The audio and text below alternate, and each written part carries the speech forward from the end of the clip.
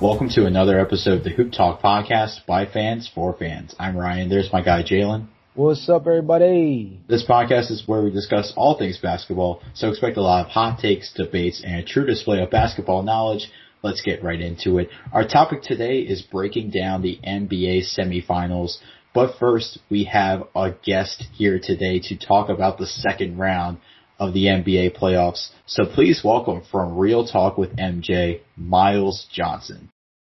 How y'all doing? I'm happy to be on y'all's show, ready to talk some hoops. Let's get right into it. So Miles, tell us a little bit about yourself. Yeah, so I started Real Talk with Miles Johnson in July of 2020, and I've always loved talking about sports. I mean, since high school, I remember I would walk to school, I would watch Undisputed, I watched First Take, and then when I was in quarantine, I was like, you know what? Why don't I just make my own podcast, my own platform where I can talk about sports? So I ended up starting Real Talk in July. I have Instagram page, TikTok, Twitter, all that jazz. And so it's been growing. Got an Apple Podcast, a YouTube, all that. So man, I'm just happy to be on here. Happy to be on here. Yeah, thank you for coming on and talking some NBA with us. So I'm actually going to throw it to Jalen, and he's got some questions for us. So Jalen, take it away. Yeah, first off, shout out to Miles once again. His little year anniversary is coming up soon too. Then we actually just recently had ours passed. We started in June during quarantine, so that's huge milestones for both podcasts. But bro, you know we got to get right into the mix with everything when we talk about this NBA stuff. So we're gonna get right into it. But we got to start on a sour note, though, bro. We got to talk about some of these injuries. We've had some crazy names miss out on some time throughout these playoffs. You know, it started earlier on with guys like Anthony Davis. We progressed into missing guys like Kyrie Irving, James Harden. But recently this morning, we got a lot, probably more impactful news moving forward in terms of the way things are going to settle down in the Western Conference, and that's Chris Paul has been put into the player health and safety protocols program, and Kawhi Leonard is indefinitely out due to, I believe it's an ACL that he's dealing with. So with that being the case, Miles, first of all, what is your overall feelings about the NBA playoffs from an injury standpoint so far? I'll read what LeBron said in a little bit, but what are your personal feelings about the NBA injuries that have been suffered so far? And just like, what do you think about their impact on the NBA playoffs in terms of determining a champion this year? Yeah. So I think first off, with all the injuries, I don't think it's a coincidence that, I mean, this season, I can't remember a season in NBA history where this many stars have been injured, whether it's been Jamal Murray, whether it's been Donovan Mitchell, whether it's been James Harden, Kyrie, KD had an injury, Anthony Davis. Like, it's been almost every single superstar has had some type of injury, some type of knick-knack injury, Joel Embiid. So it's always been somebody, like some superstar this season that's had an injury. And I don't think it's a coincidence with the shortened off season, as well as the condensed season that the NBA's had, with having 72 games in the span of between like December and May, all these back-to-backs. I mean, I would check my phone every single day. There would be a game. So it's like, I feel like that definitely played into so many stars, you know, having injuries this season. Now, in terms of the playoffs, I mean, a good question would be, you know, would this put an asterisk on on the ring? I would say no, just because everybody's injured. So it's kind of like level playing field. I mean, the Sixers, Embiid, he's playing with a torn meniscus. Obviously Harden, he's had his injuries. Kyrie. So almost every team except like the Bucks and the Hawks really have injuries. But this has really hurt like the NBA.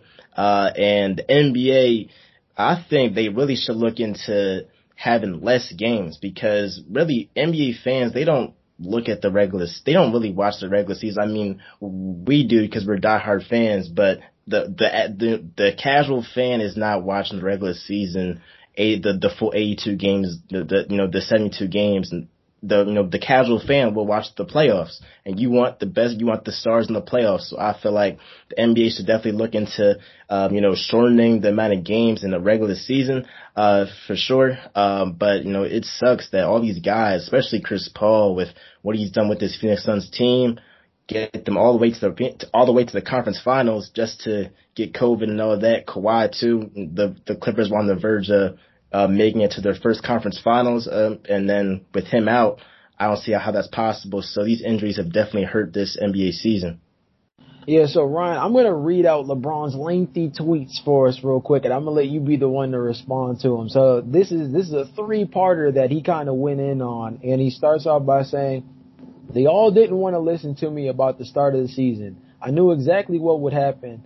I only wanted to protect the well-being of the players, which ultimately is the product and benefit of our game. These injuries isn't just part of the game, it's the lack of pure rim rest before starting back up. 8, possibly 9 All-Stars have missed playoff games, most in league history. That's facts. This is the best time of the year for our league, and fans, but missing a ton of favorite players. It's insane. If there's one person that knows about the body and how it works all year round, it's me. I speak for the health of all our players, and I hate to see this many injuries this time of year. Sorry, fans. Wish you guys were seeing all our favorite players right now." So, with that being the case, did Nostradamus LeBron save anybody's mindset moving forward in terms of this? Did he only hurt the league? How do you feel about this? Honestly, I feel like this puts everybody in a very weird position because LeBron's talking about what he's called, but at the same time, he participated throughout the entire year and played relatively well outside of, he did miss his own little stretch, but his team was impacted by injury too. Is this bitter LeBron? Is he speaking to an overall larger scale of what the NBA needs to touch on? I mean, shoot, Miles said it here first that he thinks there should be less games in the NBA. What is your takeaways from what Miles said as well as what LeBron said? First of all, I think whenever LeBron speaks, people are going to listen. Whatever topic it's about, he has a right to voice that opinion. That's number one. Number two, I don't think he's completely wrong. I do think, and I agree with Miles on this one, I think that the NBA does need to shorten the schedule. I do not think they should have played 72 games this year. I think 60 is probably more reasonable. I would say even 55 or 50, somewhere around there. This season really proved how important health is and how important injuries are to a team. I mean, if we look at the Lakers, for example, with LeBron, when LeBron was injured, the Lakers were, third in the West? And then when LeBron came back, he was still battling that ankle injury. The Lakers were in the play-in tournament all of a sudden. At one point, they were 14-4 and undefeated at home to begin the season. Then they find themselves in the play-in tournament. They barely beat Golden State, and then they lose in 6 games to the Phoenix Suns. I think health's even more important because of the fact that there were so many injuries this year. So I do think LeBron has a point. So I think the biggest thing that I think we can take away from this is that injuries are going to have an impact on the season, especially when it's this lengthy of a year regardless, because the war of attrition is what's usually associated with the NBA regular season, right? And even further into the playoffs. But I have to agree with Miles's latter statement when he said that I also don't think that this should have any kind of asterisk on the season. I think that's the card everybody likes to play when their team isn't in the championship picture, right? I think it's one of those things where that's the bailout. But I think one of the bigger things to touch on is the fact that when a season is like this, coming off of the kind of year that we had, that certain circumstances have to be applied. I think one of the things that we need to touch on too is that one of the best years that we had in the NBA from an overall production standpoint probably was that weird lockout year that we had where the Spurs ended out as the champs. I think it was after about 55 games that was played. It's probably one of the most competitive seasons we've seen in NBA history. So I think that's something that, especially coming off of a year like this injury-wise, should be something to take into consideration. I don't know if they'll do it because, again, at the end of the day, you got to count in TV ratings, different things in terms of, just local radio and different local TV stations as well. So there's a lot of different playing parts that are going to be factored in to making such a decision. But, I think for the product of the game, I think we're starting to slide into a situation where the NBA is going to have to start to slowly look itself in the mirror. They already broke from tradition with the play-in tournaments, so I don't think that the idea of sticking to the normal is something that should be holding the NBA moving forward. So with that being said, We're gonna move on to the actual games now, and I'm gonna start a beef with Miles off top because I like you. And with that being the case, I also know that he messes with the 76ers kind of heavy. And your boy, if you didn't know, messes with the ATL squad over here. So, gotta start me a little beef off top by talking to Miles about these 76ers. So how do you feel about this series moving forward? I know that y'all probably feel like we got away with murder in the last game. I'm sure it's a whole lot to say about that, considering that y'all had us pretty much rope-a-doped up for most of the first half. But the series is tied 2-2. It's going to have to at least go 6 games. How do you feel about Philly right now?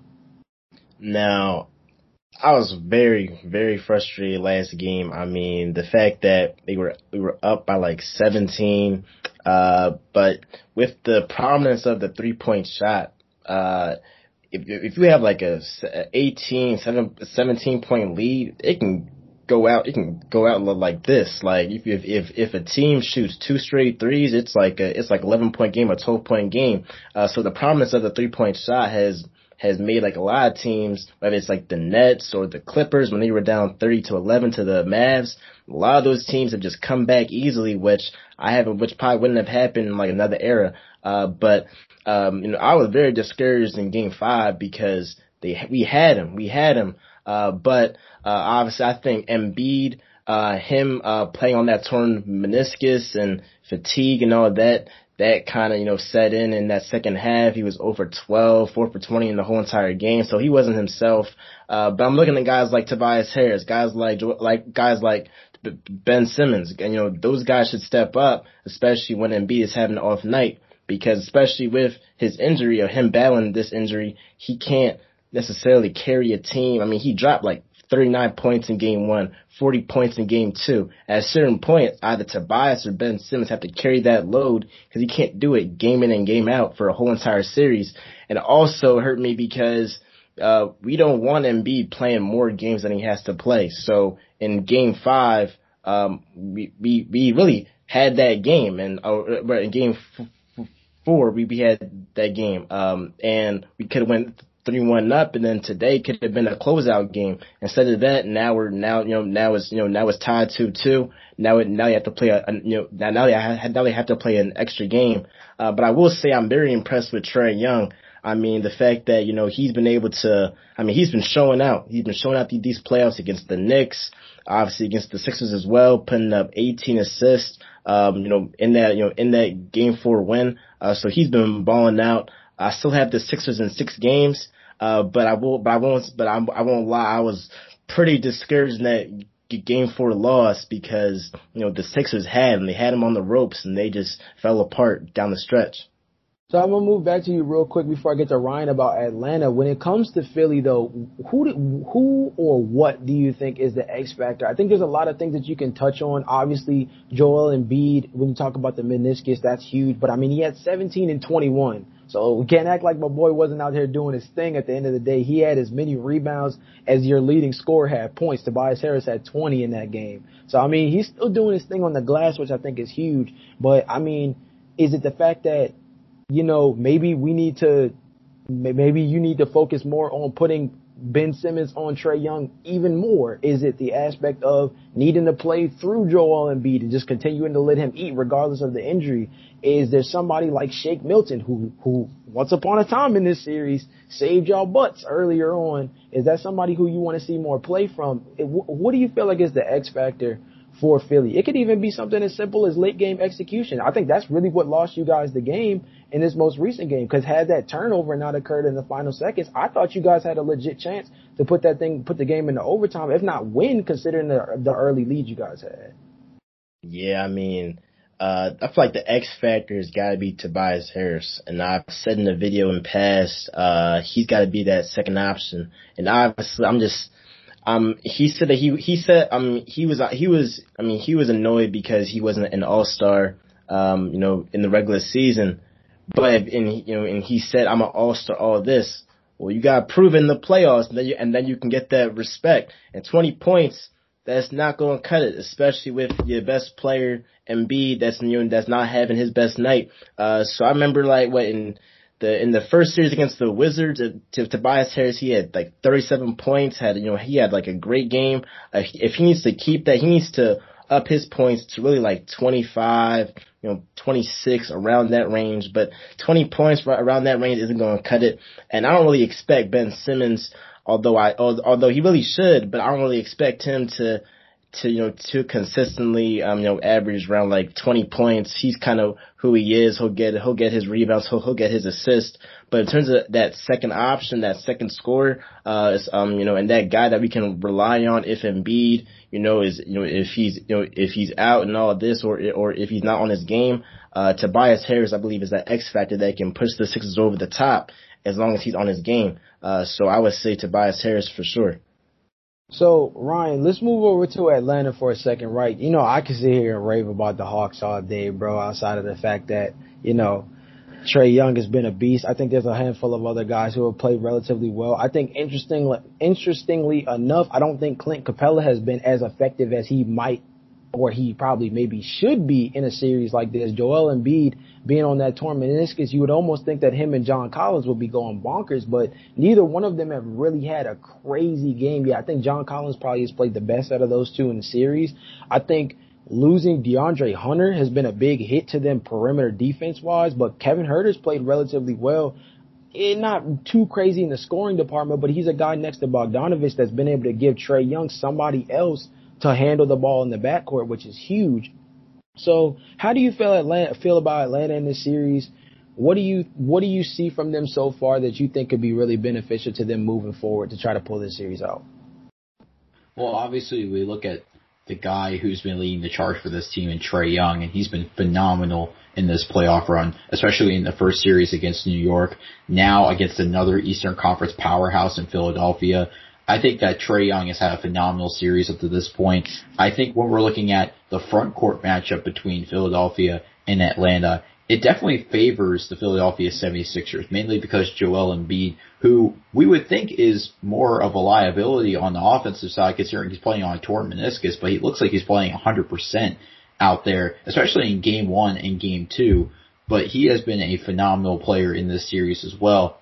I think what will be a key for success in Game 5 is getting Clint Capella and John Collins more involved, considering that the front court matchup definitely favors Philadelphia, considering that they have Embiid.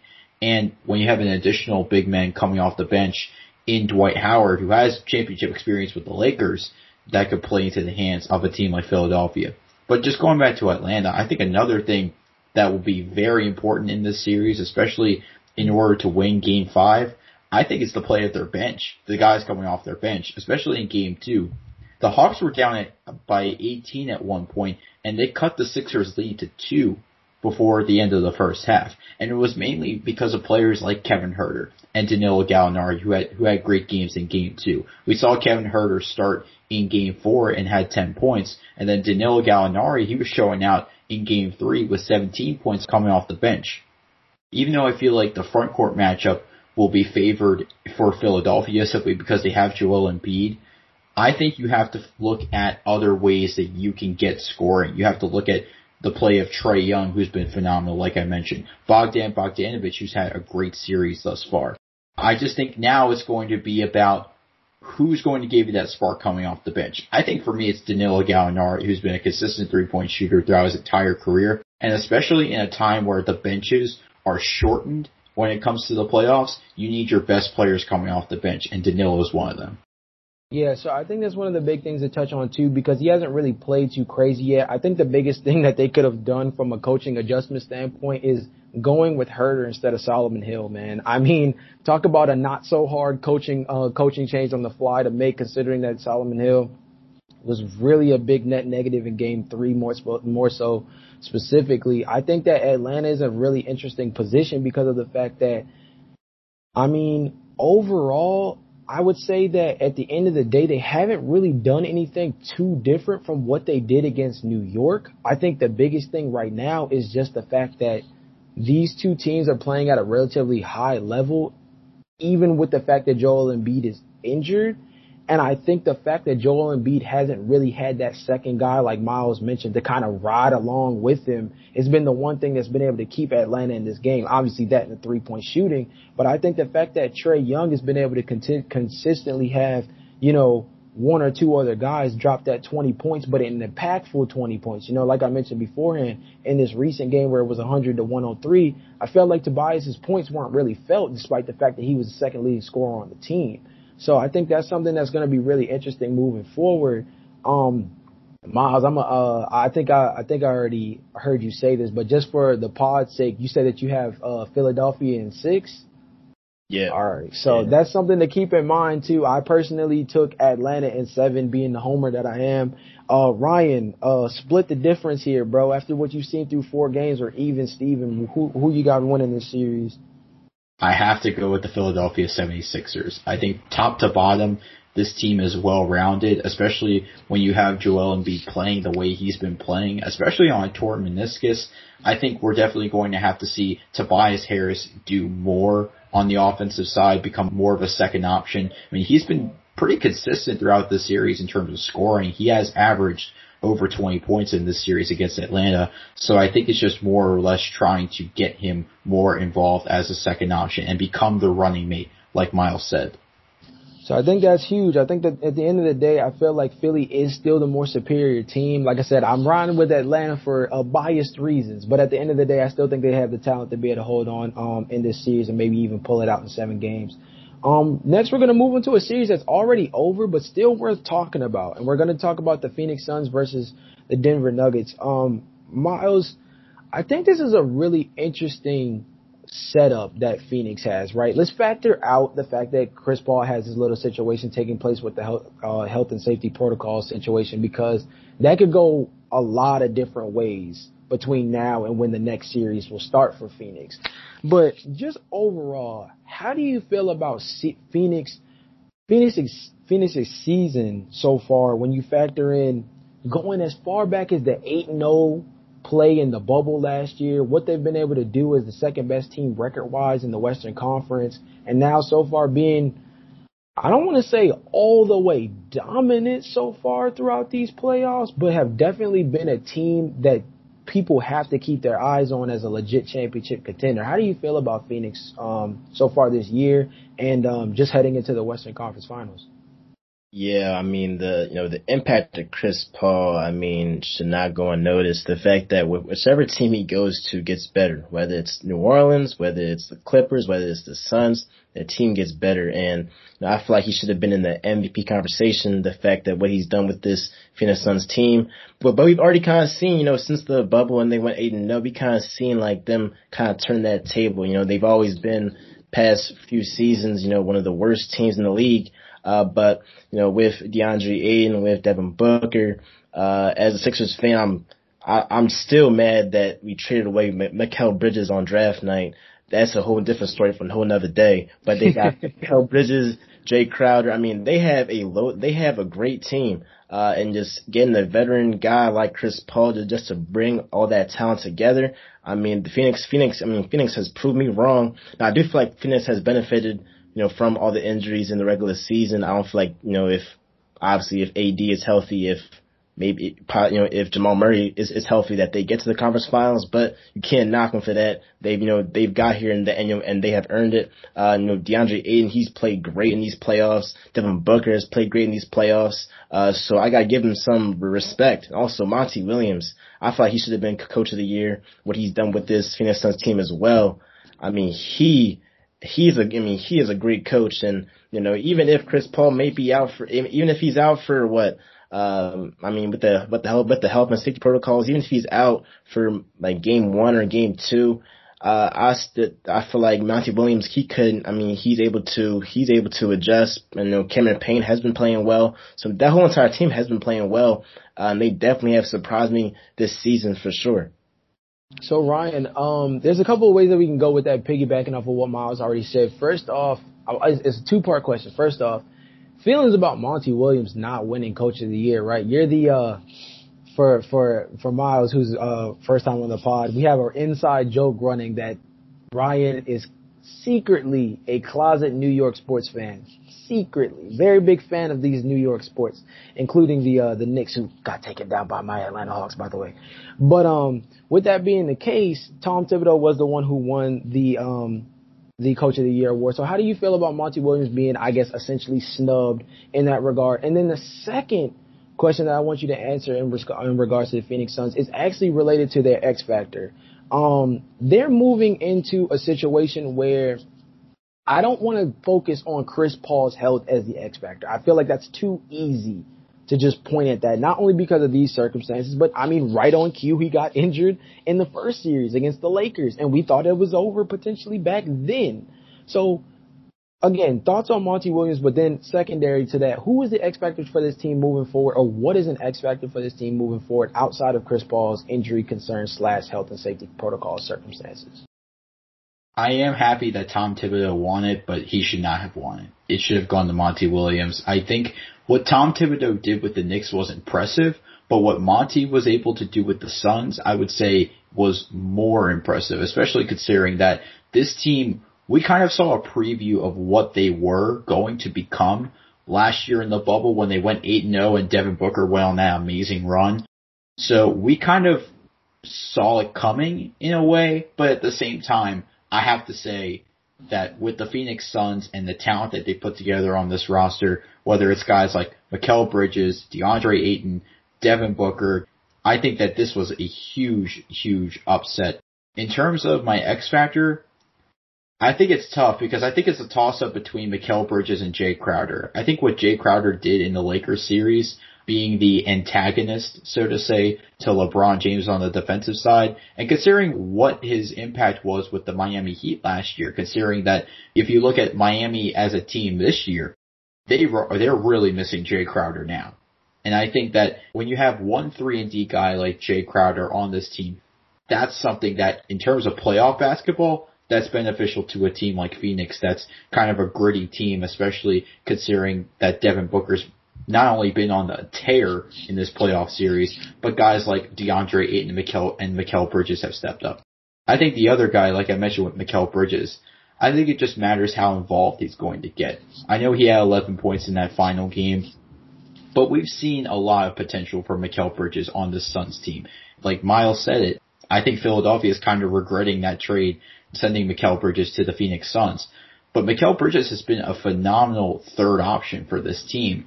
And I think that that's honestly the potential for a guy like Mikal Bridges on this Phoenix Suns team, considering that you pretty much just need to get 10 to 15 points a game and just hit threes consistently. So I think with Jay Crowder and Mikal Bridges, it's pretty much a toss-up between one of those guys as the X factor. I think those are interesting ways to go with it because of the fact that I think regardless of what team they might end up facing in that next round, whether it's the Jazz or the Clippers, which we'll get into that in a little bit, but I think regardless, I think perimeter play is going to be huge. I think who guards, if it's Donovan Mitchell, I think that's huge. I think if moving into the next round, depending on the circumstances, potentially Kawhi, more likely Paul George, based on the injury information that we heard. If the Clippers pull it out, that's another player that's going to be taken into serious consideration. I think it's more likely the Jazz that are going to come out of it, and I think the perimeter play that they have is ridiculous, especially if Mike Conley is available. I think if you look at it and you talk about Bogdanovich, who's still a perimeter player despite playing the 4, you look at Donovan Mitchell, whose Lord has been low-key unstoppable these playoffs since coming back from Ryan, I think we mapped it out as 6 weeks out during the regular season before coming back. So I think that's another thing that's huge as well. I think they've been getting a lot of plays. 6-man of the year, Jordan Clarkson has been huge off the bench as well. So I think that the biggest thing, the two players that you touched on, Jay Crowder and Mikal Bridges as perimeter defenders, I think might even be bigger of an impact than what they might do on the offensive end. Miles, looking at the Nuggets though, bro, I gotta ask you a controversial question. How do you feel about Nikola Jokic being named the league MVP, factoring in what we've seen from him in these NBA playoffs? I would still say that he deserved it. I feel like, obviously, if a guy like Embiid was healthy for the entire season, I mean, when he was healthy, he was the best player in the league. A guy like Harden, he was in that conversation. He got injured, but Jokic was the only superstar really in the league that played every single game. And the fact that was still a deal for me with Jokic, because for the most part I was an Embiid guy. I was rooting for him even though he missed some time. But the fact that Jamal Murray went out and the Nuggets got they went up to a 3 seed. They didn't drop off. Matter of fact, they had a winning record in his absence. That shows the impact of Jokic. And he got swept by the Suns. I mean, really, they shouldn't even have beaten the Portland Trailblazers to begin with. So the fact that he beat Damian Lillard, C.J. McCollum, I had a tweet about how the fact that Jokic beat the Blazers, essentially basically by himself. I'll still say Michael Porter Jr. He was X factor as well. But if any other superstar, whether it would be like LeBron, KD, and Harden, or if there was any of Steph Curry, if any other superstar beat that Trailblazers team, the media would be going crazy. But I didn't really hear too much about Jokic, about the impact of Jokic and all of that, and how that was so great that he was just destroying Nurkic and all of them guys. I mean, he was balling out that series. But all I really heard was about Damian Lillard possibly going to the Lakers or something like that. So I'm just like, the disrespect from Jokic, I feel like this season, it has been ridiculous. And I feel like I still feel like he should have won MVP.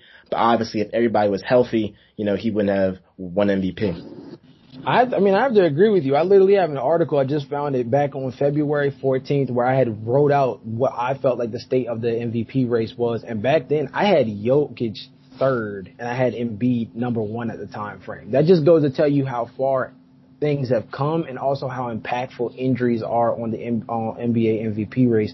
Ryan, I kind of want to pose a question similar to you, but kind of taking a different direction as well. We've been hearing a lot of stuff about teams changing a lot of things over the last couple of weeks. Coaching situations, which, Ryan, we'll talk about that on a different pod, but Lord, the Wizards made a choice that I could not be any more happy with. But nonetheless, a lot of teams making a lot of different decisions regarding their coaching situations, a lot of questions regarding people's rosters. Portland is one of the first teams that come to mind. The Lakers are also another team that's been discussed. Lord, we're already having conversations about Kemba Walker being moved away from the Celtics because of a disagreement between the two.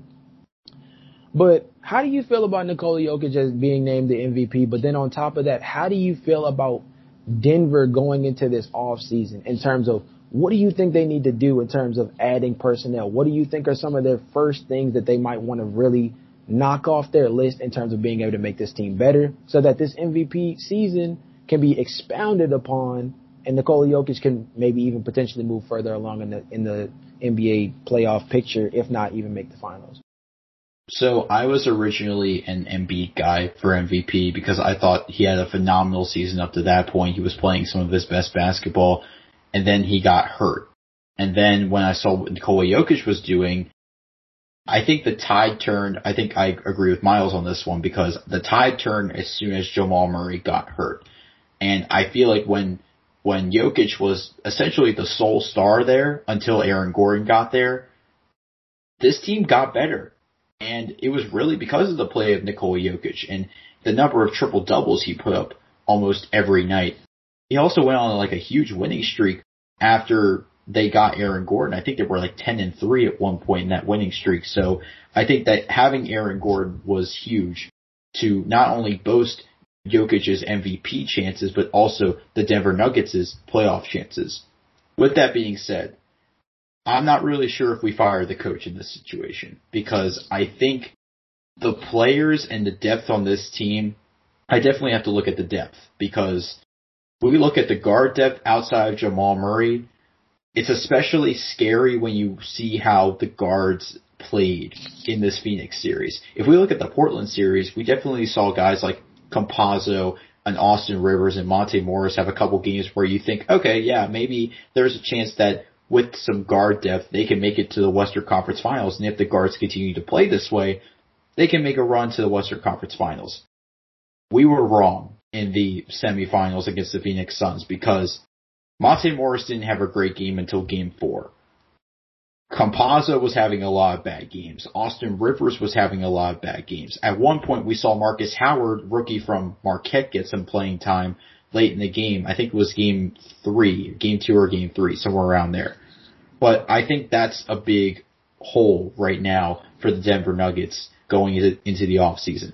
I also have to look at the forward position outside of Aaron Gordon because they re-signed Paul Millsap and did not opt to sign Jeremy Grant. I think that losing Jeremy Grant in the offseason, that's definitely something that I think Denver is going to regret, considering how much of a number one star, essentially, that Jeremy Grant has become in Detroit.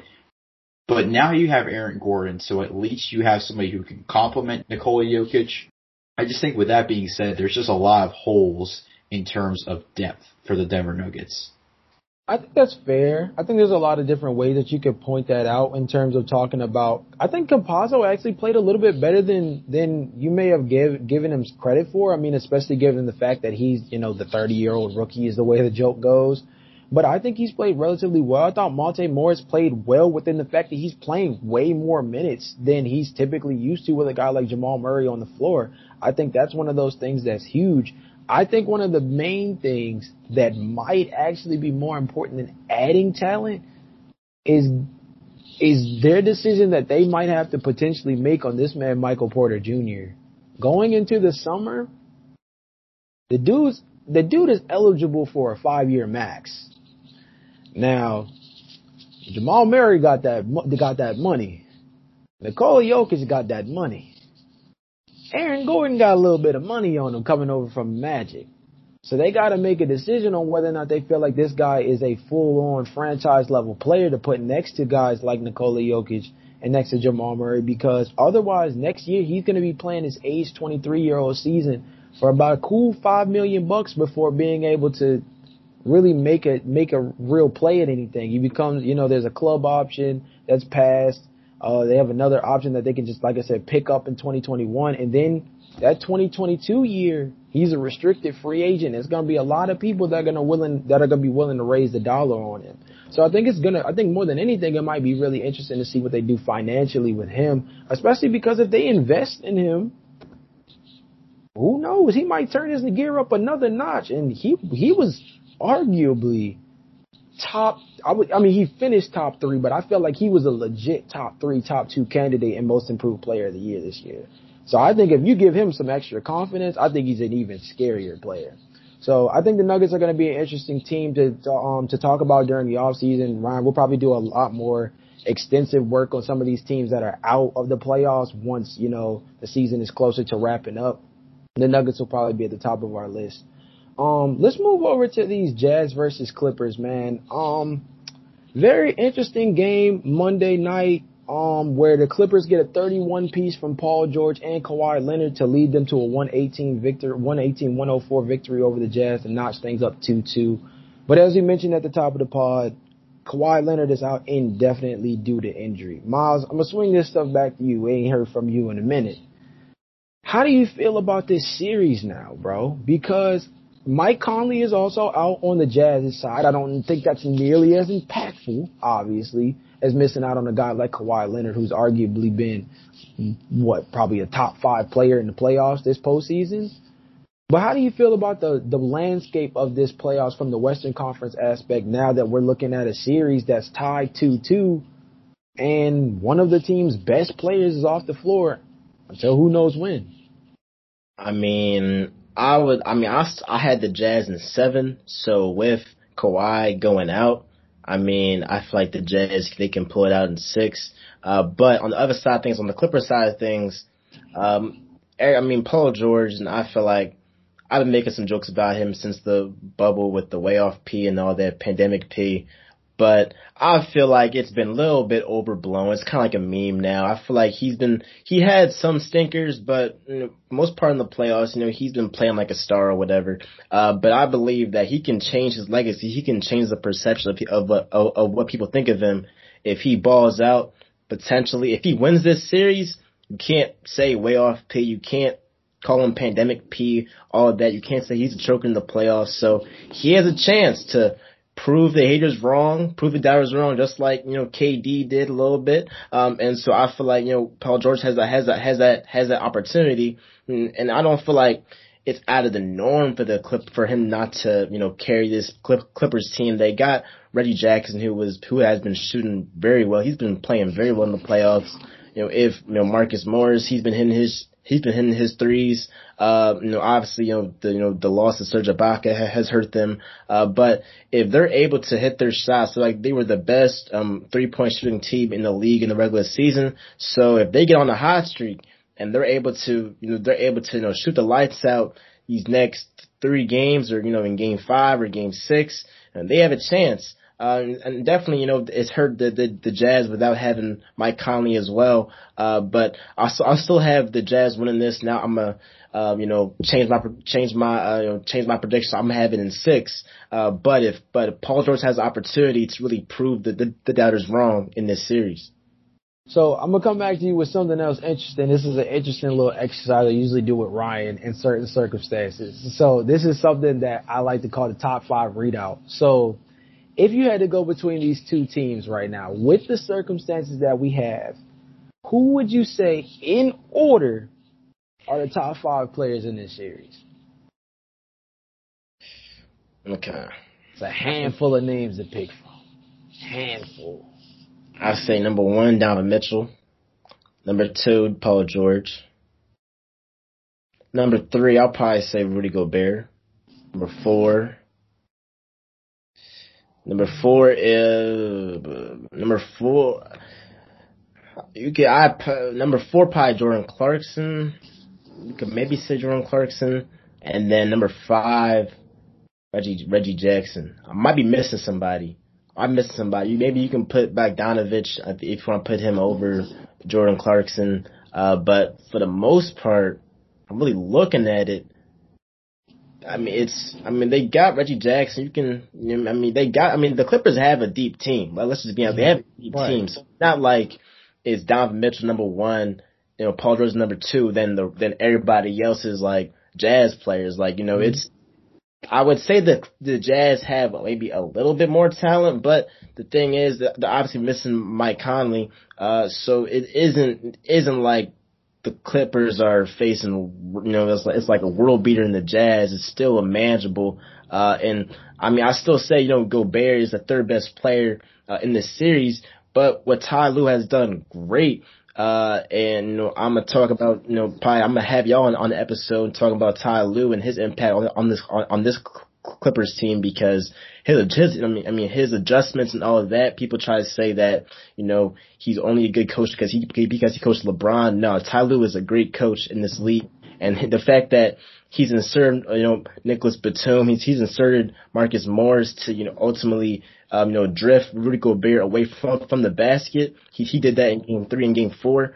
So that was a great adjustment by Ty Lue. So you can really try to eliminate, Rudy Gobert from that equation. So I feel like it's, in terms of talent, the Jazz are not world beaters compared to the Clippers with Kawhi out. And I would still pick the Jazz, but the Clippers have a chance. They got a chance for sure. And that's the point that I always try to make with these. There's always got to be some kind of result to these, right? You don't want to just throw out a hypothetical top 5 and it's just like, where are you supposed to go with this? The result that I was trying to come from based on your list is that the talent deficit is not that crazy, bro. Like, don't get me wrong. Like, Donovan Mitchell's an elite level player. We'll get into that a little bit later because we got some beef that involves some Donovan Mitchell talk. But Donovan Mitchell's an elite level scorer, bro. He's not a two-way player, which is obviously one of the bigger knocks on him. A little undersized for the guard position nowadays, considering we're moving to a little bit of positionless basketball. But he knows how to get the heater cranked when time comes.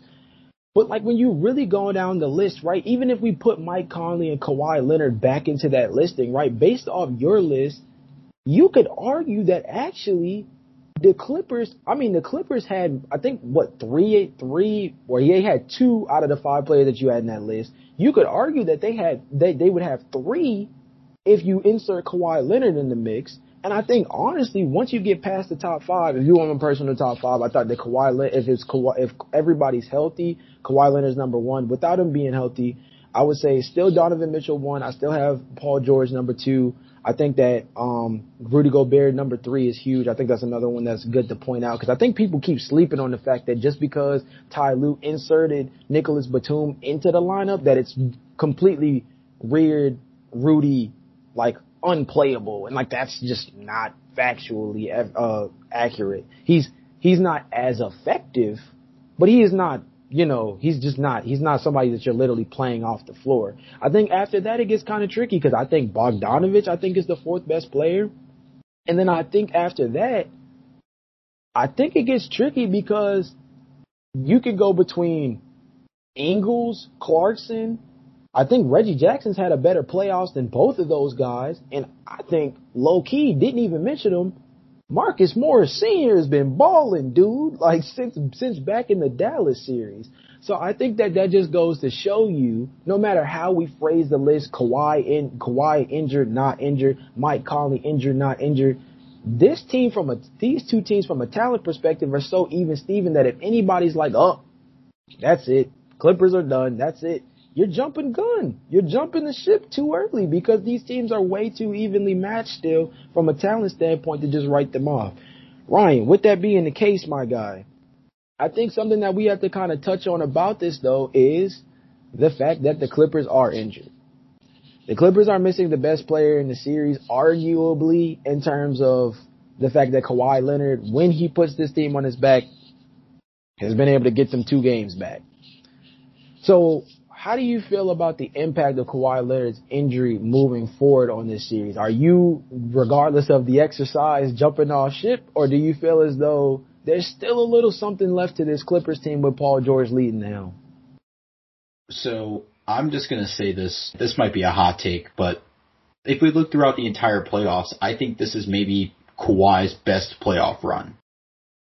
I think now losing Kawhi, this forces Paul George to step up. This forces Reggie Jackson to step up. This forces Marcus Morris to step up as well. We saw KD last night take a team, put it on its back, and then score a near 50-point triple-double. I would not be surprised if Paul George decides, I'm going to go out and score 45, 15, and 10, and then lead the Clippers to a Game 5 or Game 6 win. There is a chance that this might happen with Paul George. Now, with the whole pandemic P thing, how he's been struggling in the playoffs, especially dating back to last year and what happened in the Western Conference semifinals against the Denver Nuggets. This year, this is all Paul George. This has to be Paul George's time because with no Kawhi, there's no excuses. We cannot undervalue how good the Clippers have been throughout the entire season, especially with Reggie Jackson and Marcus Morris stepping up as well. I think if you get guys like Luke Kennard involved coming off the bench, because Luke Kennard had a pretty good game 1 coming off the bench. I think he had 18 points and he was shooting some threes that kept the Clippers in the game. So I would say the series is not completely over for the Clippers, but Paul George is going to have a Kevin Durant game like Kevin Durant had in Game 5. Either in Game 5 or Game 6 to keep this team in play. So, Miles, I want to swing something back to you before we move into the next series real fast. Because you mentioned coaching adjustments by Ty Lue, and he's going to have to do himself a job on his Game 5. What would you, if you're in the coach room, right, you know you're not going to have Kawhi Leonard, and you're not really sure when you're going to get him back. What adjustment do you think personally, if you got to say, if you got to make a suggestion, pop it on Twitter, maybe he reads his mentions, throw something out there. What do you think you would do in terms of trying to make adjustments in this series? Does Terrence Mann get more minutes? Are we throwing Zubac back in the mix? Does Kennard get on the floor more than he's definitely used to on this Clippers team? What do you think is probably the best route to go in terms of making adjustments without Kawhi Leonard on the floor? Well, I think a guy that's been forgotten with the emergence of Reggie Jackson is Rondo. I mean, they brought him in, right? They brought him in to be playoff Rondo, right? He was on the Hawks, traded him. They thought he'd be the playmaker that would just bring everything together.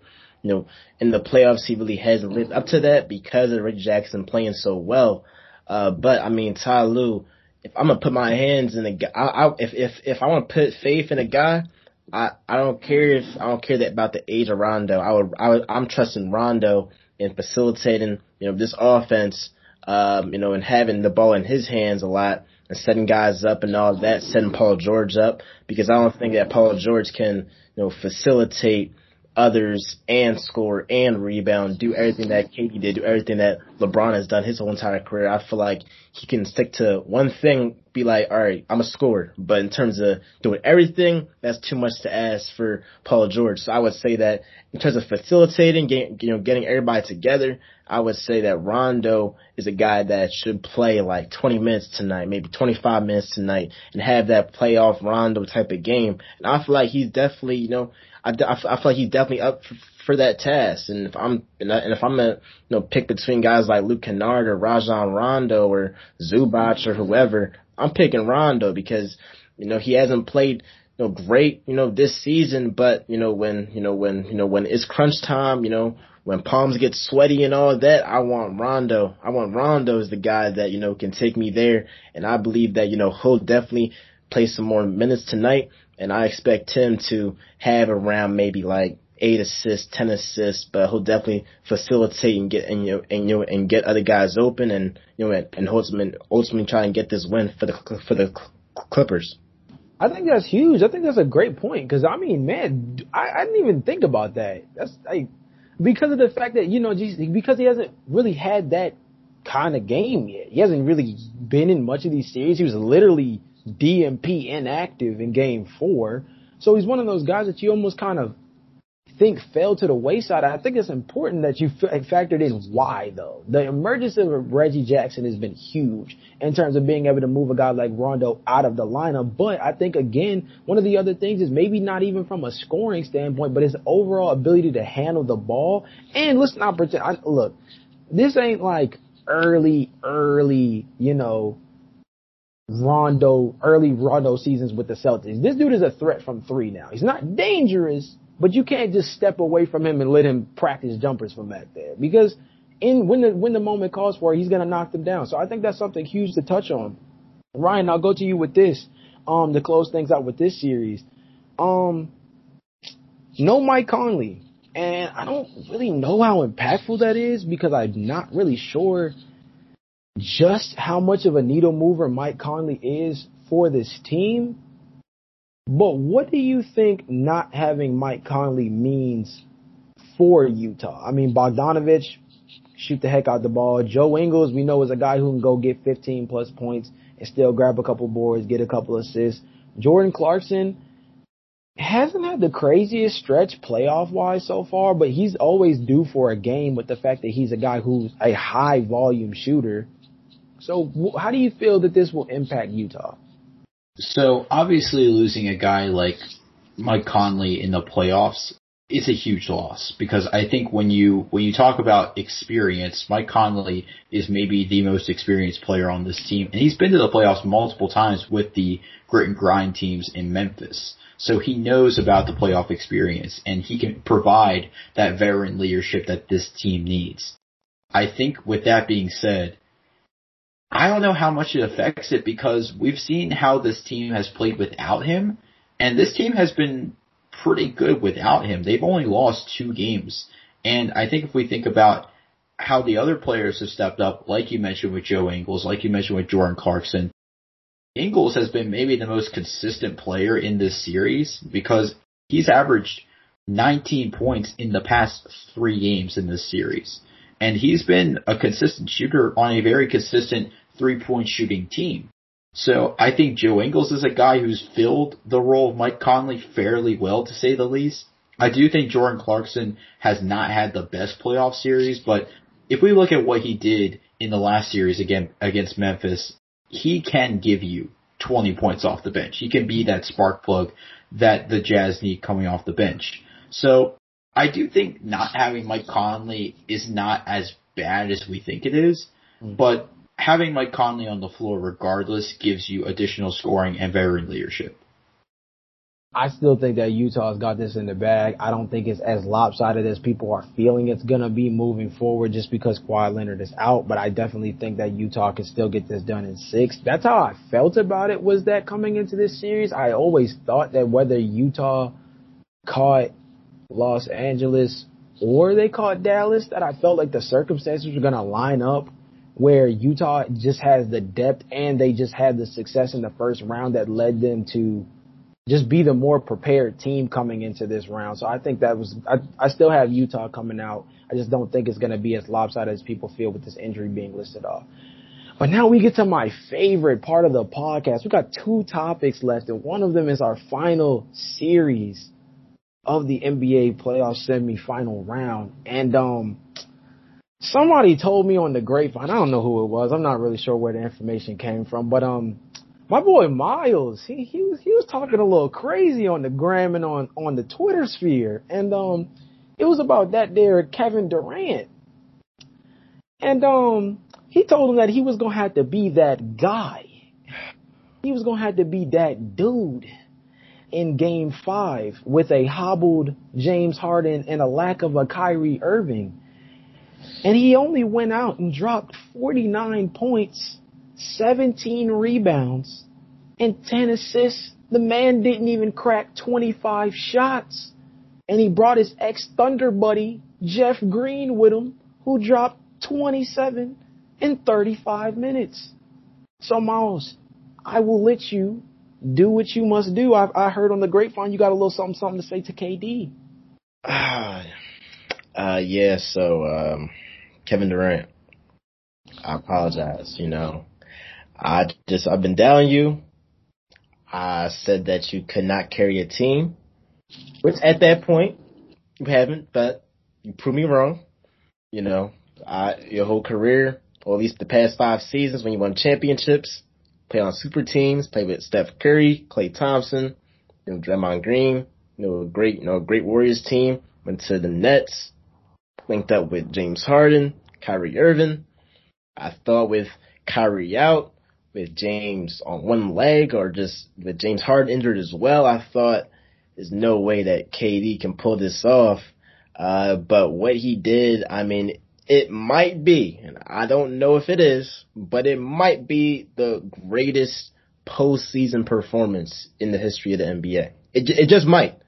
It just might. Now we have obviously Magic's 42 without Kareem in the finals. That's one. But if they win this series, if the Nets win this series, it could be a conversation. It can be a conversation. This guy played every single minute. He didn't even step out the game. He didn't even step out the game. So, the guy, he has his burner accounts. So I bet he was probably looking at his Twitter, looking at everybody like myself. He's probably watching my tweets, seeing me hate on him and all of that. He probably looking at everybody else hate on him. And he was like, all right. And then I saw that, I saw a video on him. He was like, y'all know my name. I'm Kevin Durant. And he just showed that, he's Kevin freaking Durant. And he proved, and especially if they win this series, that right now he's the best player on the planet. I knew he was a scorer, but to rebound, facilitate, defend, down the stretch, he was locking up Chris Middleton, doing it on both ends of the court. And let's not forget that this guy is only 2 years removed from one of the most devastating injuries in basketball, which is a torn Achilles. Some guys never come back from it. This guy, it looks like he's gotten better from that injury, or just, he hasn't dropped a step. So what KD has done, it was nothing short of spectacular. And I just gotta say, I apologize, KD. I doubted you, and you proved me wrong.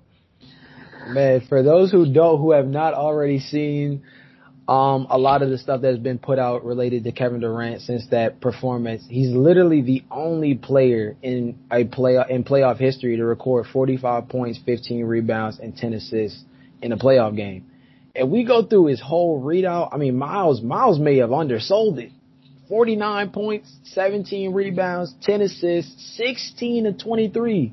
I was hearing all this stuff on talk shows and stuff of he gonna have to get up 30 shots. It's not gonna be about efficiency. It's gonna be about volume. My boy barely cracked 25 and was in there like swimwear. 13 of 16 from the free throw line, 3 steals, 2 blocks. Miles said it, played every minute of the game. Whoo-wee. Now, Miles said it, and I think what's even more hilarious is that, in all seriousness, this was something that Ryan had said in a text message thread that we had talked the other night, and it was literally the fact, he said, like Miles said, how do you get better coming off an Achilles injury? That's nuts to me. The quote literally was, I don't know how he can tear his Achilles and get better. All I could do was laugh. I didn't have anything else to say to it. Because it sounds unfathomable. There's no way for you to be able to put an Achilles tear that kept this man out pretty much the entire year last year. You know, we saw a little bit of on the court 3-on-3 stuff and all that stuff. But in terms of real live action, we did not see this man on the floor.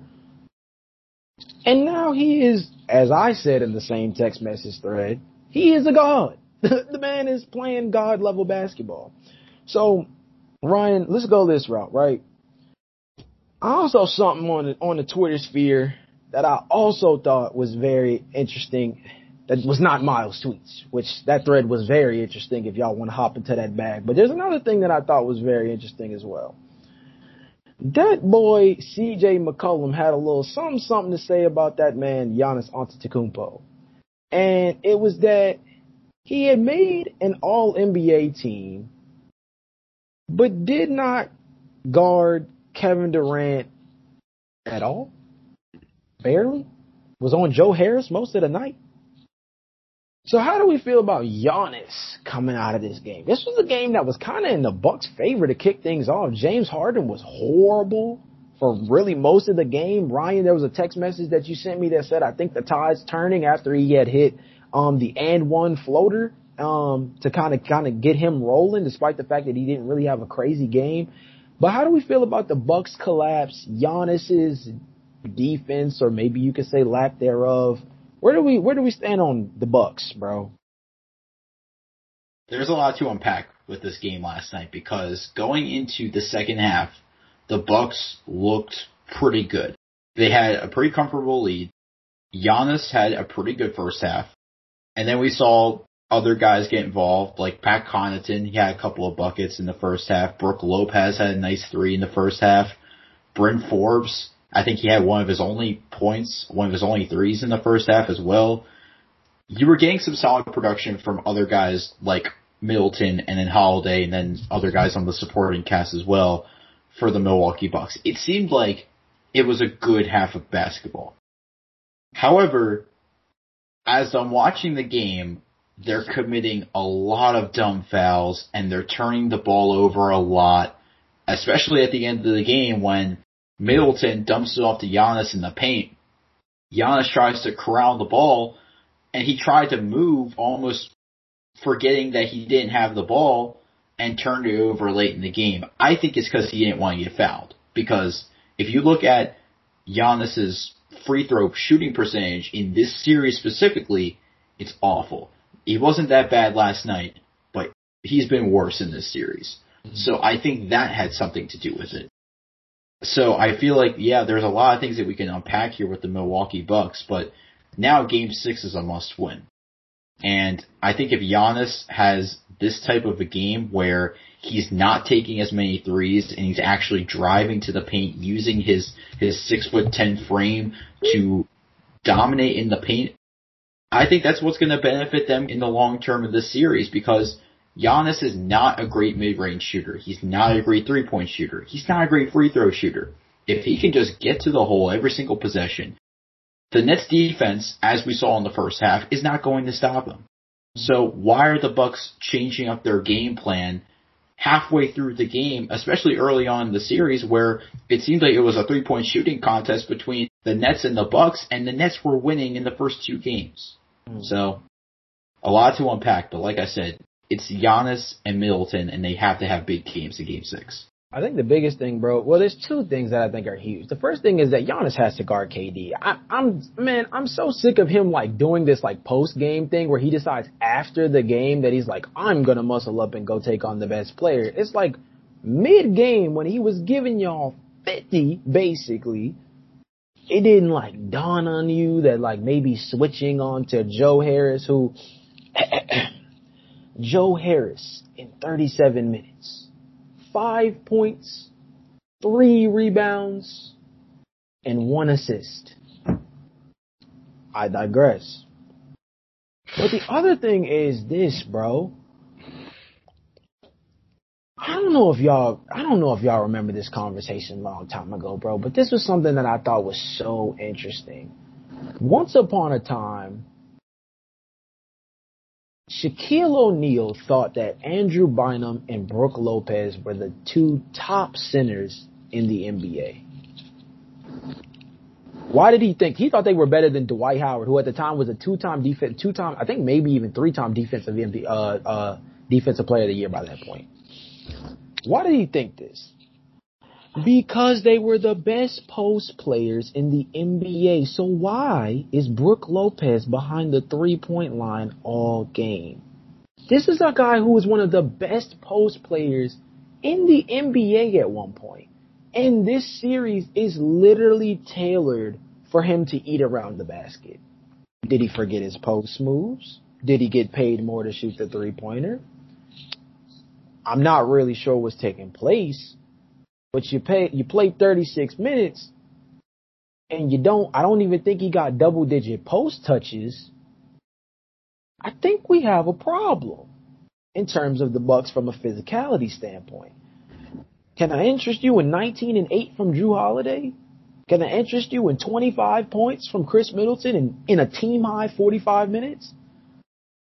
You can't lose this game. You can't. And not in the fashion that they did. So I think, Miles, I'm going to move this back to you, bro, because I think that something that's so interesting to me about this Bucks team is that the inconsistencies are blatant in terms of what's not going for them. Giannis has not been effective at the free throw line. I think that might have been most telling when James Harden was on him. I think everybody's seen this play because Charles Barkley pointed it out very, very vividly. James Harden is on him defensively in the post. James Harden waves off help defense and leads Giannis into who he thinks, what he believes to be a Dirk one-knee fadeaway. But it was really just Giannis on one knee. So I just got to ask you this, bro. What do you think the Bucks have to do to save themselves from losing in this 6th game and pushing it to a Game 7 and maybe, just maybe, coming out of this series alive? I would say, I mean, like you just said, I mean, they fell in love with the 3. And the problem with the Bucks really was that they were making their 3s in the first half. I mean, the fact that they were making their 3s in the first half, led to their downfall because they kept shooting the 3s in the second half. The only thing was they were not making their shots. That ended up getting the Nets back in the game. And I just don't get it. The fact that the Nets don't have a rim protector. They have Blake Griffin as a center. They don't even play DeAndre Jordan anymore. They don't even play him anymore. Like he has DNPs. You have Jeff Green and Blake Griffin in the paint, and Giannis. He'll shoot some 3s, but it's like y'all should be living in the paint. Y'all are so much bigger than these guys. Like, and throughout the game, it was around they had like a 17-point lead, but I'm like, to really bury this team, because you have KD that obviously can go out for 50 points any given night. You have to bury that team. You cannot be playing around having a 15-point lead, all of this. I'm like, you should bury this team. So the fact that they did not blow them out by like a 30-point lead at the end of the half, I'm like, y'all just giving this team more life. And Mike Budenholzer is a guy that I hold accountable as well. I'm going to get to Giannis too. But the fact that there was no ball movement down the stretch, guys like Chris Middleton, guys like Jrue Holiday, Giannis, they were all playing ISO ball. I'm like, the reason why y'all had to lead in the first place because of ball movement. Guys like Connaughton getting shots, guys like obviously Brook Lopez, but like they had ball movement. Down the stretch, it's like Budenholzer didn't know what he was doing. Like they just like got scared. I don't know what happened, but the ISO ball was something that the Bucks they aren't that team that's gonna that's gonna break you down. Y'all have to move the ball and all of that. And going back to Giannis, I was disgusted. I had a tweet. I'm like, this guy is guarding Joe Harris instead of Kevin Durant. Like I'm looking at this. He had PJ Tucker. PJ Tucker was on Kevin Durant. Then PJ Tucker gets in foul trouble. They have Chris Middleton on him. I'm like, well, just last year, this guy was Defensive Player of the Year over Anthony Davis. Now, at that time, I had Anthony Davis over him, and I was very frustrated that Giannis was Defensive Player of the Year. But you're Defensive Player of the Year, and you don't even guard him. Like you're guarding Joe Harris, like you said, was 1 for 11, like 1 for 7 from 3. I'm not worried about him. I'm worried about Kevin Durant. So the fact, I don't know if it's because he's he's not from America, so he isn't really like no, but like I play basketball at the Y, at the park, all this. But if somebody's giving my team buckets, I don't even play basketball, but if somebody's giving my team buckets, I'm like, you know what, guys, I got him. Guys, I got him. Giannis, you're a MVP, a 2-time MVP. This guy is giving y'all buckets. Y'all don't double team him. You don't even say, you know what, I got him, guys. Like, I don't even care. Like, I got him. Like, if he's gonna score 50 points, it's gonna be on me. But I'm not gonna watch him score 50 while I'm guarding Joe Harris in the corner and just letting Chris Middleton, just get cooked. Just letting PJ Tucker get cooked. So this made me look at Giannis different. I mean, I never was the biggest Giannis fan, but this just made me. I'm just like, dude, like, if you're that guy, like, you have to get that assignment. And it's not the media trying to make this narrative, but it's just like, you are the best defender in that team. You are a first team all defense. You play the same position. This isn't like a point guard trying to guard a small forward or, a center trying to, a guy like Rudy Gobert trying to guard Kevin Durant. Obviously he can't do that. But Giannis plays the same position as Kevin Durant. Y'all are both small forwards or whatever you want to say. But they're both the same position. You have to get that assignment. You have to at least just try. You might not stop him. But the fact that he didn't even attempt to guard him down the stretch, and you see him just get bucket after bucket after bucket, it made me look at Giannis like, are you that guy? Like what's up? Like, you're just letting this guy just put 50 on y'all, and you're not even going to defend him for one possession? I mean, it had me looking at Giannis a whole different way.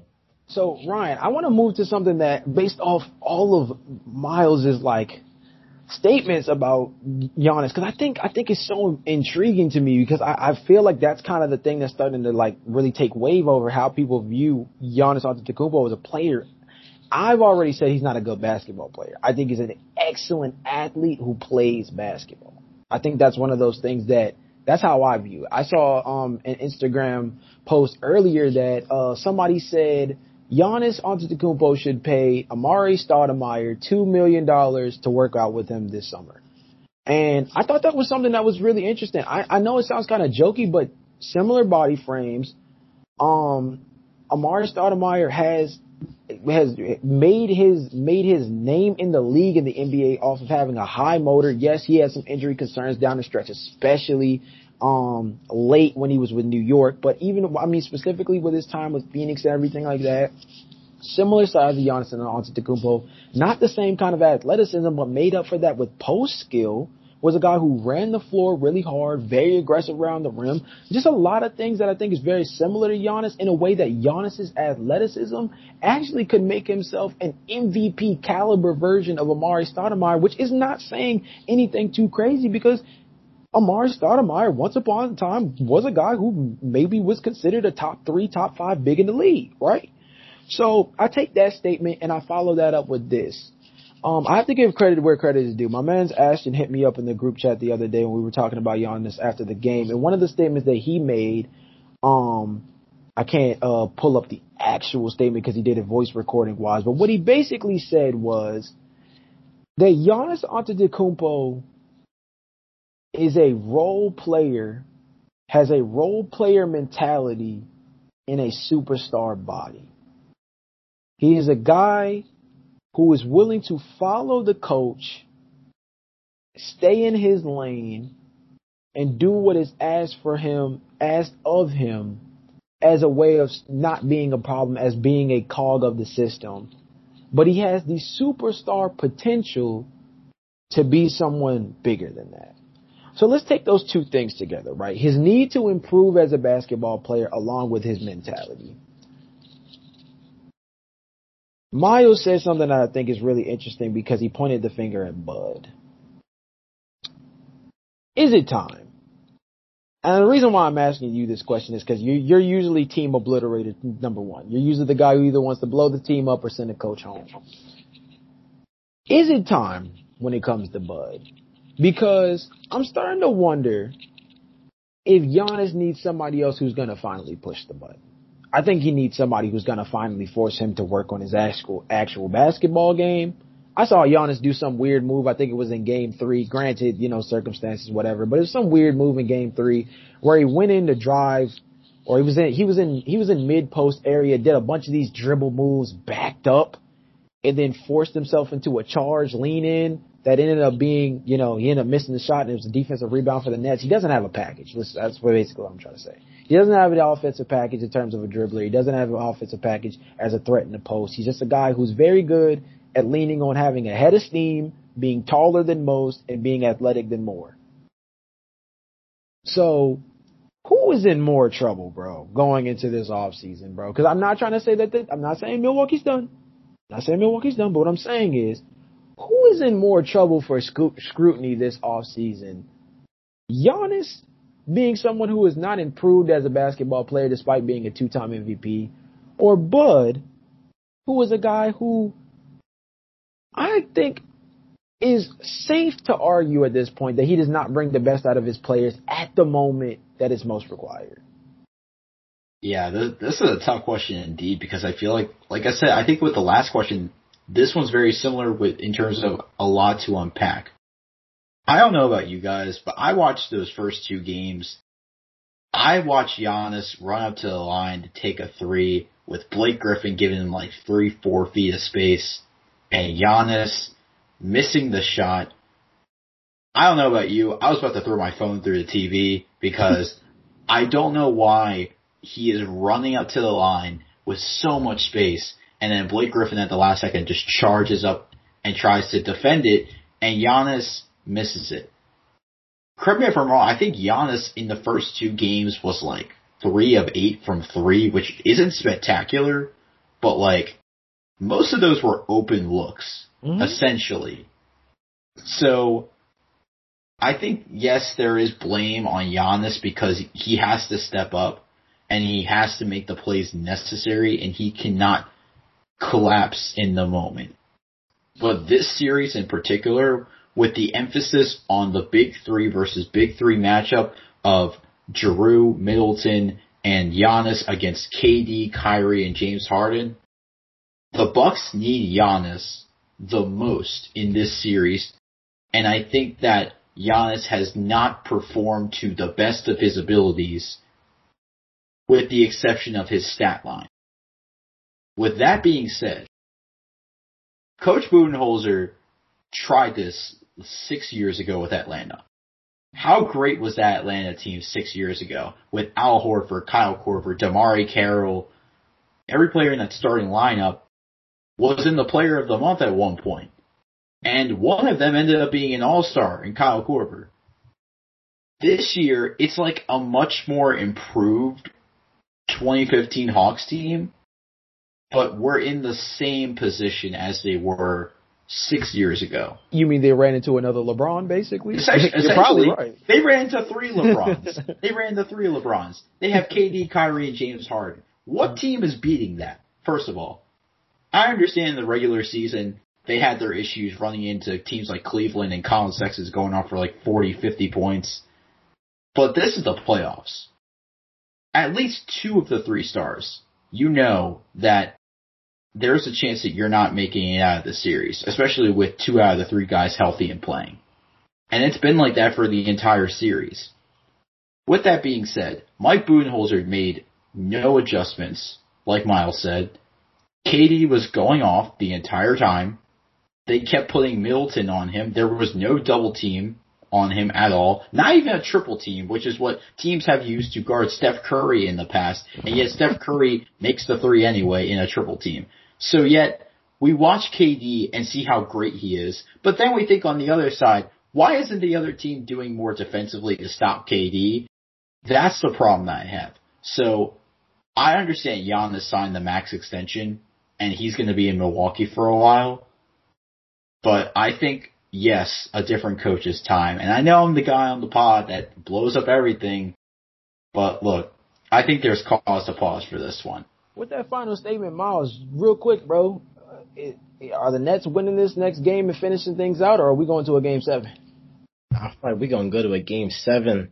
I don't expect Milwaukee. I'd be shocked if they lose in Milwaukee. I feel like they'll make some adjustments to, to try and, I guess, what they should do is just double team KD. At least because nobody just by themselves is gonna, whether it's Chris Middleton or PJ Tucker, nobody is just by themselves gonna, contain KD. So they have to have some double teams or whatever and force the other guys to beat them. If Jeff Green makes 7 threes again and Joe Harris makes 5 threes, all right, cool. All right. But you can't let KD just go for 50 points and not even have like a double team. Like, I just feel like that's ridiculous. So I feel like Mike Budenholzer, he will have to make some adjustments, but I'll still say that I'll have it going to a Game 7, and I feel like I hope the Bucks can win, just because I don't want the Sixers to face the Nets. But I think if it goes to a Game 7, which I think it will, that the Nets will end up pulling it out. Ryan, we going to a Game 7, bro? So here's the thing. We can look at this from one or two ways. Mm-hmm. One, the Nets don't play KD or Harden, which is something that if you look at Reggie Miller's Twitter account, he's suggested something about that. He's a nut job. Because Harden and KD have played full minutes, that there's a chance that they'll sit, which I don't think that happens. But in the possibility that KD and Harden don't play as many minutes as they did in Game 5, that's going to cause other stars or other players, should I say, like Jeff Green to have a game that he kind of had in Game 5 where he went off for 20 points or 27 points that was nearly perfect from 3. With that being said, I think Brooklyn takes it because I think we've seen all we've needed to see from this Milwaukee team for me to believe that they actually still have a chance in this series. So, Brooklyn in 6. I'm rolling with Brooklyn in 6 too, just out of the mere fact that I think that KD gonna have to end this early. He got to get his bros back. You know what I mean? I think that's one of the biggest things too. I think, and Miles, I agree with your face, bro. Anybody that's an audio listener for this, bro. Oh my gosh, Reggie Miller with this whole KD Harden should not play, or maybe it's a good idea strategically to not play them and bank on a Game 7. No, dude. I understand it's a quick turnaround, but wouldn't the smarter idea be to end this sooner rather than later? That would probably be the best route of a contention, right? So, Lord, that doesn't even make any sense. But I have them in 6 because I feel like the urgency to end this series is so important because not only does it help them get their own rest, but it helps Kyrie get more time to get back on the floor. And we also know that the Atlanta-Philadelphia series is going at least 6. Which is something to take into consideration as well, which could mean that if the Nets end this, they could have as much of a break as up until next Tuesday, I believe, depending on how far this goes. So, I mean, I think that this is something to take into consideration. I believe that the Nets will win in 6. That was kind of my mindset from the beginning, coming into this series, but I would not be surprised if Milwaukee pulled it out in Game 6.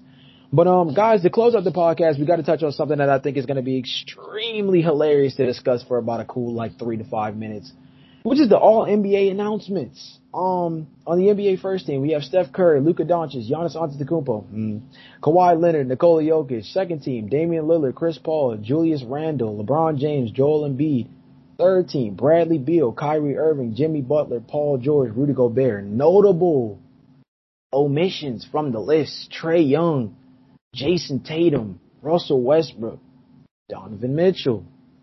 So fellas, Miles, I'll start with you, bro. Ryan, I don't usually curse on this podcast, but I gotta give it for the one time. What the fuck happened with this list, Miles? I feel like like earlier in the season, around the All-Star, around All-Star weekend, whatever, after the All-Star selections had been made, I remember Bron made a tweet about Devin Booker, and he said Devin Booker is the most disrespected player in the league. Well, that's not the case. That was a lie. The most disrespected player in the league is Donovan Mitchell. And the fact that I fell into this, I didn't have him in the MVP conversation, but he should have at least been in the conversation. Having the best record in the NBA the Jazz had, he should be in the conversation. And for him to lead the Jazz to the number 1 seed, I know he was injured, but at the end of the season, but everybody was injured. The only guy that pretty much wasn't was Jokic, right? So I feel like the fact that guys like Kyrie, Bradley Beal went and got over, Donovan Mitchell in terms of All NBA. If there's a guy off the Wizards team that should be All NBA, it should be Russell Westbrook. But that's a whole different conversation for another day.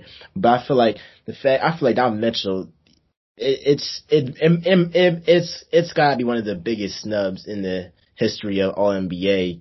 I can't remember a guy that led a team to the number 1 seed and wasn't in the MVP conversation and wasn't even All NBA. So that's just, that just struck out to me. You obviously have guys like Jason Tatum, Trae Young, that you can put in there. But with saying a snub, you have to take somebody off. And I just feel like Donovan Mitchell has the most compelling case for why he should be All NBA. Ryan, I can't fight anything that Miles said. All I'm saying is Julius Randle's on this list. Now, I love me some Julius Randle, bro. Donovan Mitchell had a better year than him. We're not going to do the injury game because Joel Embiid and LeBron James made second team. So I don't want to hear injuries. My boy, in case y'all didn't know, my boy, Devin Booker, is not on the list. They were a top 2 seed in the Western Conference coming off a year where they didn't even sniff the playoffs, even after winning all 8 games in the bubble. Ryan, react to this list real quick for me. Tell me your thoughts, your feelings on the circumstances, and who you might have thought was maybe the biggest snub, potentially. I would say the biggest is Donovan Mitchell. I would say the second biggest, I would probably say it's Devin Booker, because I think when we're looking at 2 of the best players of this generation, it's Donovan Mitchell and Devin Booker. And they led their teams to the top 2 seeds in the West after the Jazz finished 6th in the West last year. And the Suns didn't even make the playoffs, but yet Devin Booker went crazy in the bubble and led his team to an 8-0 bubble run. They're not even considered. That's the crazy thing. As those 2 guys are so talented, they weren't even considered for this list. I can understand Steph, I can understand Luka, I can understand Nikola, I can understand Kawhi. I look at Kyrie Irving, there is a chance that maybe he should not have been third team. Agreed. I think Bradley Beal, for me, Bradley Beal was well deserved that he got third team, because I think that he was a phenomenal guard for them last year. I can make an argument that Russell Westbrook should be on third team as well, but this would have been very hard for Donovan Mitchell or Devin Booker or Trae Young to get on here, because of the fact that you look at the guards on this first, second, and third team. The only questionable one is Kyrie, because of the fact that he was injured for most of the season. So it's kind of hard for me to place Donovan Mitchell in here, but I do think that Donovan Mitchell was snubbed, for sure. I digress, bro. I think you being a little nice. I'll tell you right now, I'll be the guy to go ahead and end the pod out with some aggression in his voice. I'll tell you this right now. Julius Randle's not better than D. Mitch. Boom. Put that in the circumstances. that, granted, the guard forward thing, that's where things get tricky, but I don't think he's better than D Mitch. If he's got to take anybody's spot, okay, fine. Give D Mitch Kyrie's spot. I don't think Kyrie was better than Donovan Mitchell this year. I think Jason Tatum takes Julius Randle's spot off top. I think that's an easy one. I think another thing is that's interesting in all of this is that one could argue, I'm maybe being a little aggressive myself, but one could argue that Bam Adebayo might have still been the most effective player on the Miami Heat at that forward spot. KD plays even 10 more games. I think he takes one of these dudes' spots off rep. So I think realistically, there's a lot of openings for this. Miles said it earlier in the podcast. James Harden was an MVP candidate earlier in this year. He got counted against, and he's not on this list either. But what I will say and what I will give them credit for is this. In a tough year filled with injuries, a lot of circumstances, including a lot of players off the floor, this list is only indicative of how great the league is getting. There's a lot of players on this list that we just either wouldn't expect to be on this list at all moving forward, or a lot of guys on this list that, had it not been that kind of year for some teams, would have never even sniffed the chance. You know, there's one thing in terms of maybe seasons down the line where maybe we could maybe project it because some other guys will be out of the league.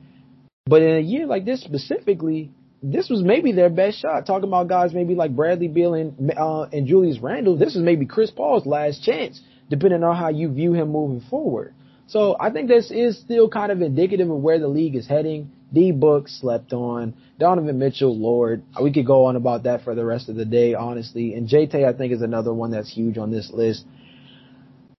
We might have to do something, Ryan, moving forward where we make our own little list. We'll see what's up with that. We'll react to all these lists as well. And Miles, we got to talk to you about the NBA awards at some point as well. One of the final awards in terms of the NBA Rookie of the Year was released with LaMelo Ball winning. That was earlier today.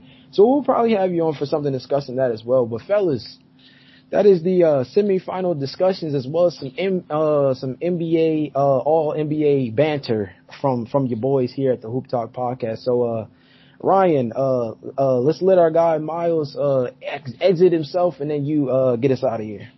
Miles, any final words for the pod, my guy? Hey man, I appreciate y'all for having me on here. It was a pleasure. Talking hoops, all of that. Had some great conversations and all of that. So I definitely got to have y'all on my podcast as well. Sure. So